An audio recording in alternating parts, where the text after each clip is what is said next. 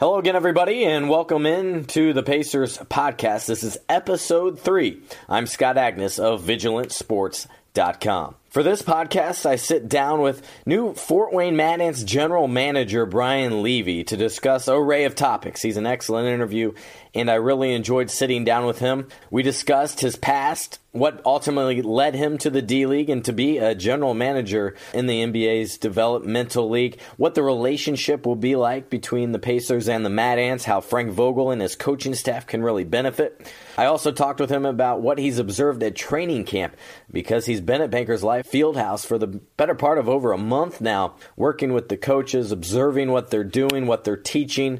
I also hit on his new head coaching hire, Steve Gansey, who was with the Indiana Pacers in the Summer League. He assisted Coach Dan Burke down in Orlando. And lastly, for those looking for advice, aspiring to work in a front office, Brian passes on his advice to those looking to work in a similar field. Episode 3 of the Vigilant Sports Pacers podcast with Fort Wayne Mad Ants general manager Brian Levy. Let's get started with your background, how you got involved, first and foremost, in the D-League. You were with the Bakersfield Jam for 3 years, assistant GM and such.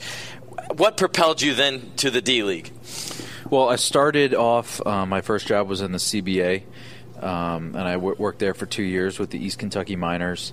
Got in as an account executive in sales, but always had a desire to be on the basketball side.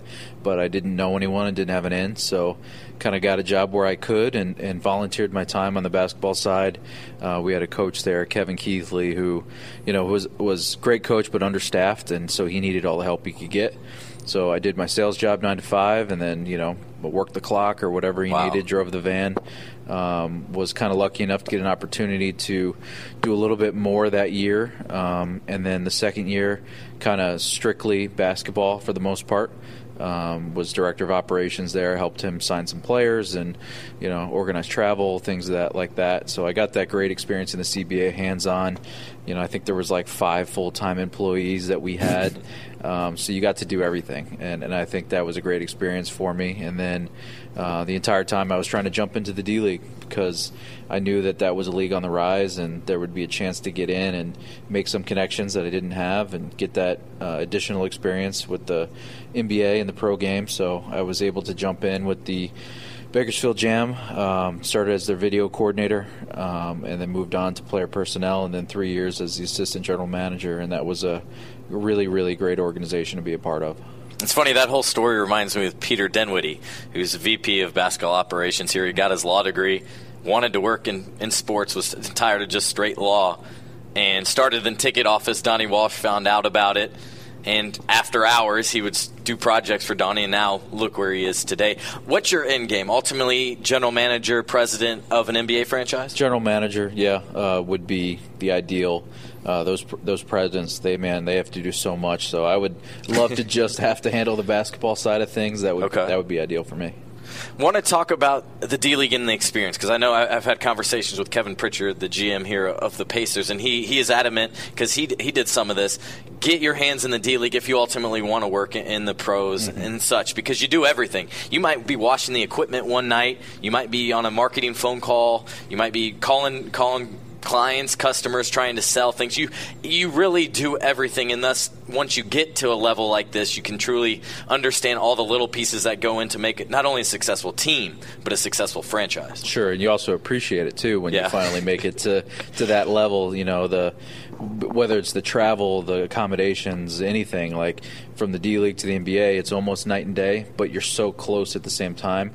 So I think that's what really helps, not only the transition and the progression, but also the appreciation of what you have now and that you don't want to go back. Sure. And it's same with the players, the coaches, the referees, everything that the D-League does to develop staff and people for the NBA. So it's really great that you can go in and not have any ties to an NBA player, team, coach, and not really know anybody, but go in, work hard, get recognized, get promoted, and find a way into the NBA that way. It's kind of like the American dream in a nutshell. Before moving past your history, looked up a marketing intern at a race course. Yep. Tell me about that experience. Sure. I was able to get an internship at New Jersey Sports and Exposition Authority.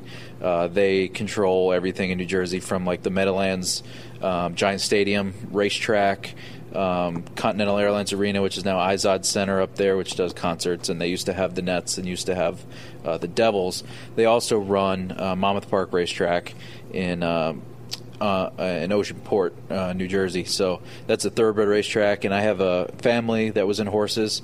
Okay. And so when I figured there had to be some kind of interest for one. So when they were looking to assign, I think there were 13 interns, 12 of which were in the Meadowlands, which is like an hour and change away from where I live.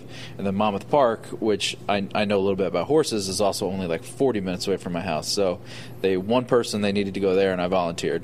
And so, I was comfortable around horses and everything else, so I got a chance to, teach people how to bet. When large groups would come in. That's still something I got to do here. Special projects. It was a lot of fun, and they were getting ready for the Breeders' Cup, and so helping them set up some logistics of that, and then just marketing the racetrack in general. It was fun. I really liked it. That's interesting to me. I still on my to-do list is hit the Kentucky Derby. Uh-huh. There's a couple racetracks here in Indiana, 30 minutes away. Still need to do that as well. Anyway, that was a little bit fascinating to me. New Jersey native. Yep. Does that help you with Coach Vogel at all? He's also absolutely. a New Jersey guy. He's a South Jersey guy. I'm a Central Jersey guy. Okay. So, but we know a lot of the same places and people. So as soon as he found out I was a Jersey guy, he was a little bit more inviting to me. So it was good. You've been around here, at least from my eyes, for over a month. It seems like peeking over to practice courts, see you watching the guys here at every training camp practice. What are you looking for? How are you trying to learn their system? Because one of the great appeals I know of this now with the Pacers owning the Mad Ants is that everybody kind of becomes one, particularly on the court where offensive, defense, and so it can really hopefully be used as a training ground and to develop players. Yeah, it was probably about a month ago that I was here for my initial interview, and then when the purchase of the team went through, they brought me on board, and then I was here for some workouts and practices, and then I've been involved in scouting meetings and personnel meetings, and just trying to get up to speed on what's important to the Pacers, how they like to do things, what kind of players they like, what kind of people do they like, getting up to speed on this new offense and defense that they're putting in, and just kind of meeting everyone and getting up to speed. So it's been great, and so I've been spending the practices just kind of learning what they want from the positions on the floor, what kind of roles are expected. That way I can try to duplicate those things in Fort Wayne.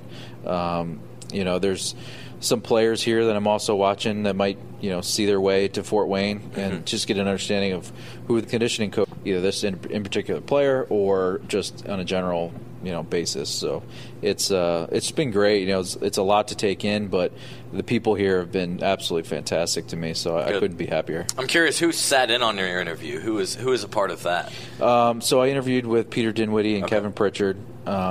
Larry stopped in and said hello. So that was awesome, for a guy who grew up as a basketball, playing basketball, to meet Larry Bird for the first time and now get a chance to work, under him is great. So it was fun. You're coming from a Phoenix Suns organization. How does this style of play that they keep trying to push, the up-tempo, got to move it? They're talking to Coach Frank Vogel here recently. He was discussing how the emphasis usually the first part of practice is defense. Well, this year it's kind of been fast breaks, all going along the same lines of pushing the tempo. Phoenix out west, that whole style, how does that kind of compare with what this team seems to be doing, at least here early on? Yeah, it's pretty similar. On the whole, Phoenix always wanted to go a little bit faster. Now, when I was there, it wasn't the 7 seconds or less kind of offense, but it's definitely similar. So the D-League kind of lends itself, I think, towards faster players, a little bit smaller players at each position, which is exactly what the Pacers are trying to do. So,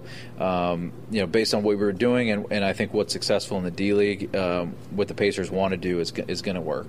Do you see ultimately the whole NBA going this way, the majority of the NBA? How do you see this whole evolution that it seems it's going that way, certainly? Yeah, a lot of us have talked about it, and it seems like everyone's pretty sure that within 5 to 7 years, they see the entire league being 30-30 with D-League teams, and it's just going to be one of those things where once, I think we're at the stage right now where we're getting over the hump with 19 and all being single affiliates, but once it gets to 22, 23, and I mean it's really going to go downhill where you're going to be, if you're not in, you're lost. Yeah, you're going to be missing a competitive advantage big time. So for me, it's right there at that tipping point where it's already going to that 30 for 30, and I think it's going to happen sooner rather than later. Gotcha. We saw Toronto added a team. Charlotte, I think, is adding a team next year, and it seems like it's going to snowball that way and ultimately be that way.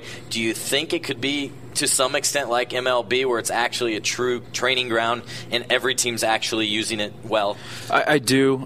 It's going to be a little different than baseball. In baseball, those are your prospects from rookie ball all the way up to AAA, sure. And so it's just a huge kind of deal. I think the D-League's still going to have some aspect of free agency there, but there will be more players that I think the NBA teams have control over once they can negotiate that into the CBA.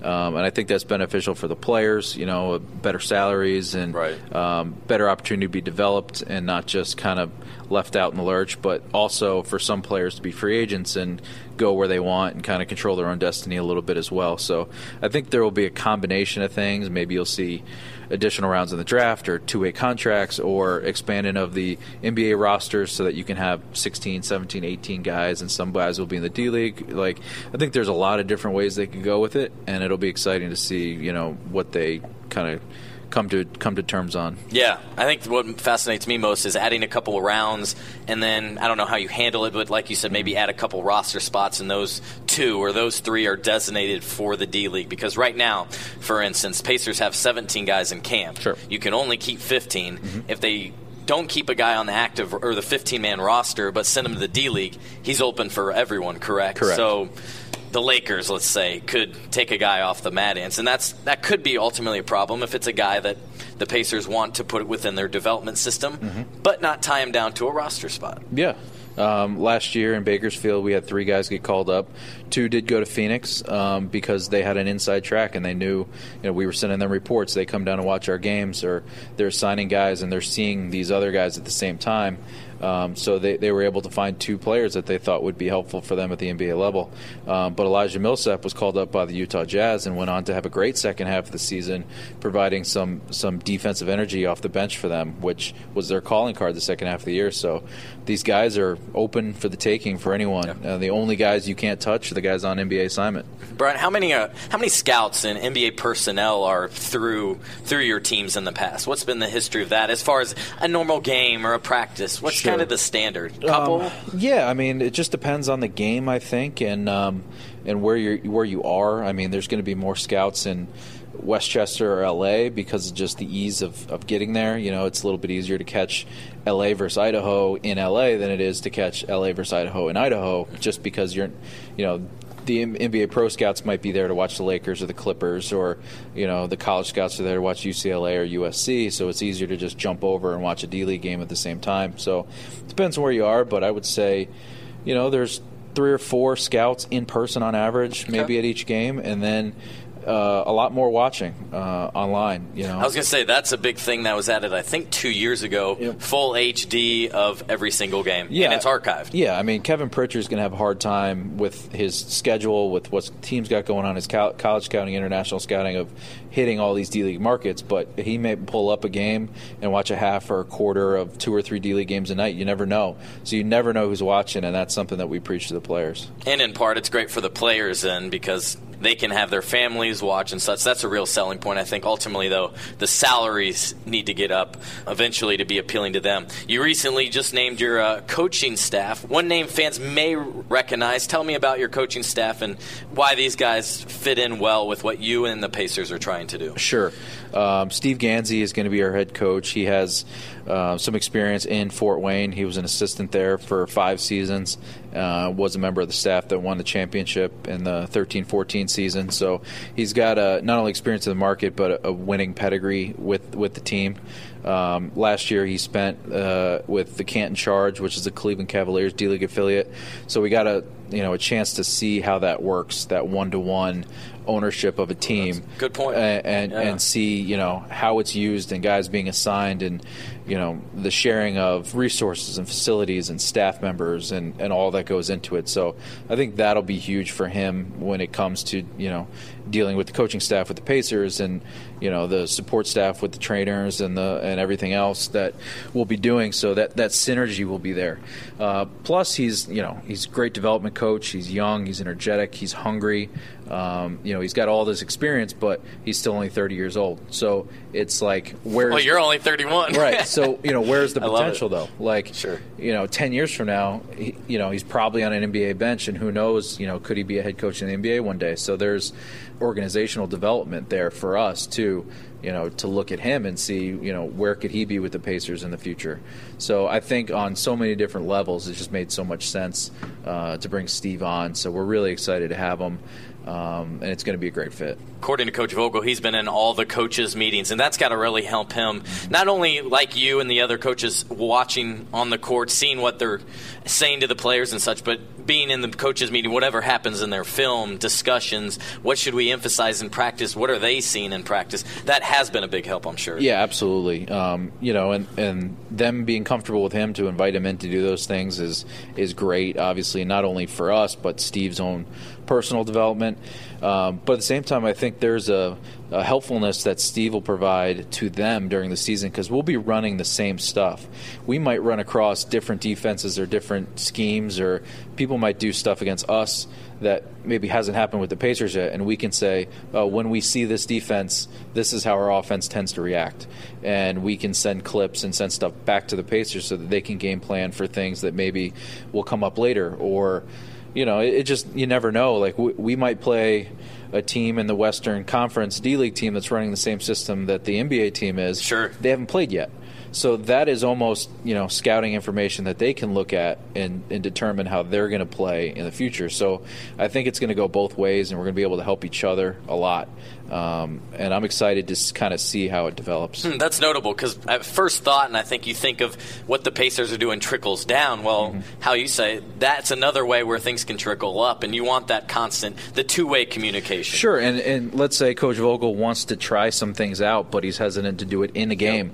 So he calls up Steve and says, hey, I'd really like to see this. I'd really like to see this play in this circumstance. And with maybe two of my players that are there. Right, and so Steve goes, yeah, no problem. We do a couple of those things, and we send that information back, and Frank can process and maybe tweak something and send it back to us. We do it again, and before he decides to implement it on the court with the Pacers. That can be real helpful, and getting the players down there and running within the system, that's key, because I know guys have went there in the past, guys like Solomon Hill, and he wanted to leave because he didn't get playing time, and from the Madian standpoint, that's what it was, because they want to win, and they've had so much success. Your team has had so much success into the finals this last year, won it 2 years ago, so that's another positive thing about the Mad Ants franchises. It's known for being a successful franchise. Yeah, and to me, and I said this when I had my press conference up there, was to develop a culture that you want, you need to win to a certain degree. There's no team that goes out there and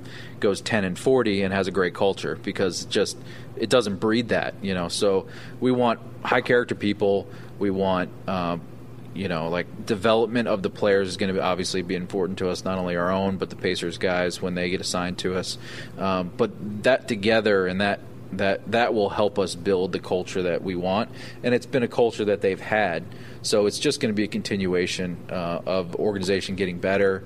Obviously, we'll do things a little differently, but the end goal is going to be the same. Develop players, win games, and put a good product on the floor. Just from your observation here at camp, what's been something that stood out to you, whether it's Paul George's play or just seeing these guys up front? What's been something you've enjoyed seeing? For me, anytime you get this close to NBA players, I think you just realize how good they are.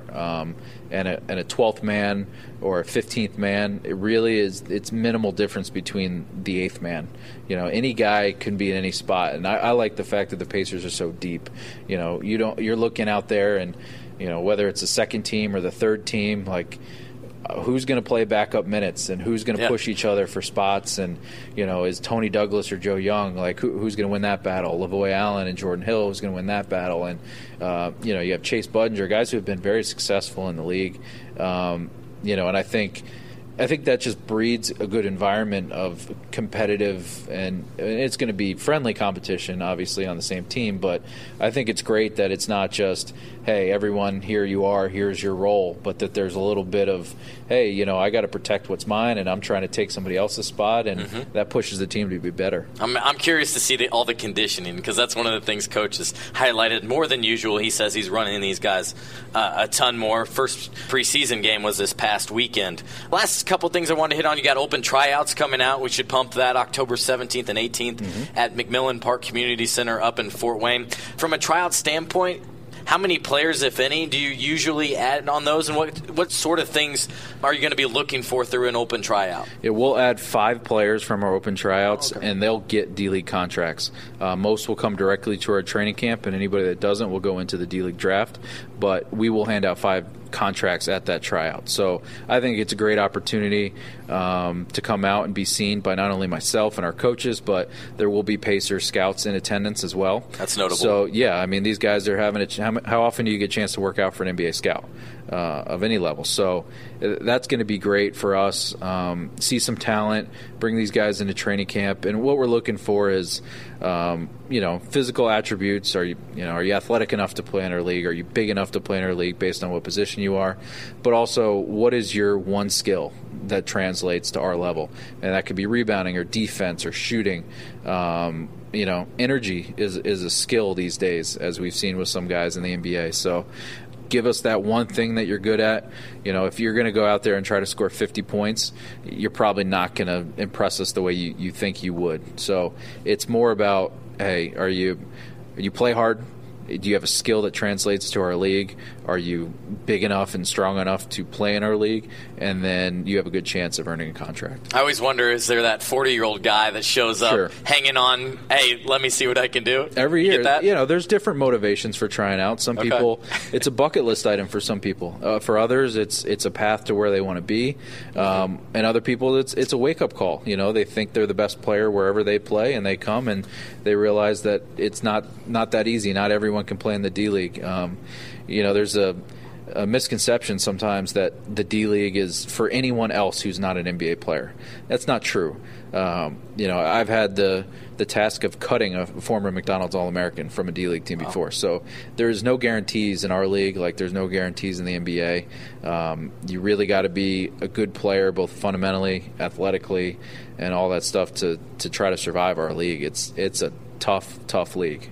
To those listening that maybe want to get into your similar position, what kind of thoughts would you leave with them? Just 31, and you've seemed to figure it out, maybe number one through hard work and smarts, but what would you advise others that ultimately want to work in a front office? Well, the thing that I've had the support of family in my initial stages of this journey, so I'm really lucky that way that I've had my mom and my stepdad and my grandparents who have helped me not only with encouragement, but financial support at times, because the biggest thing I tell people is you will have to work for almost nothing at some point to get started.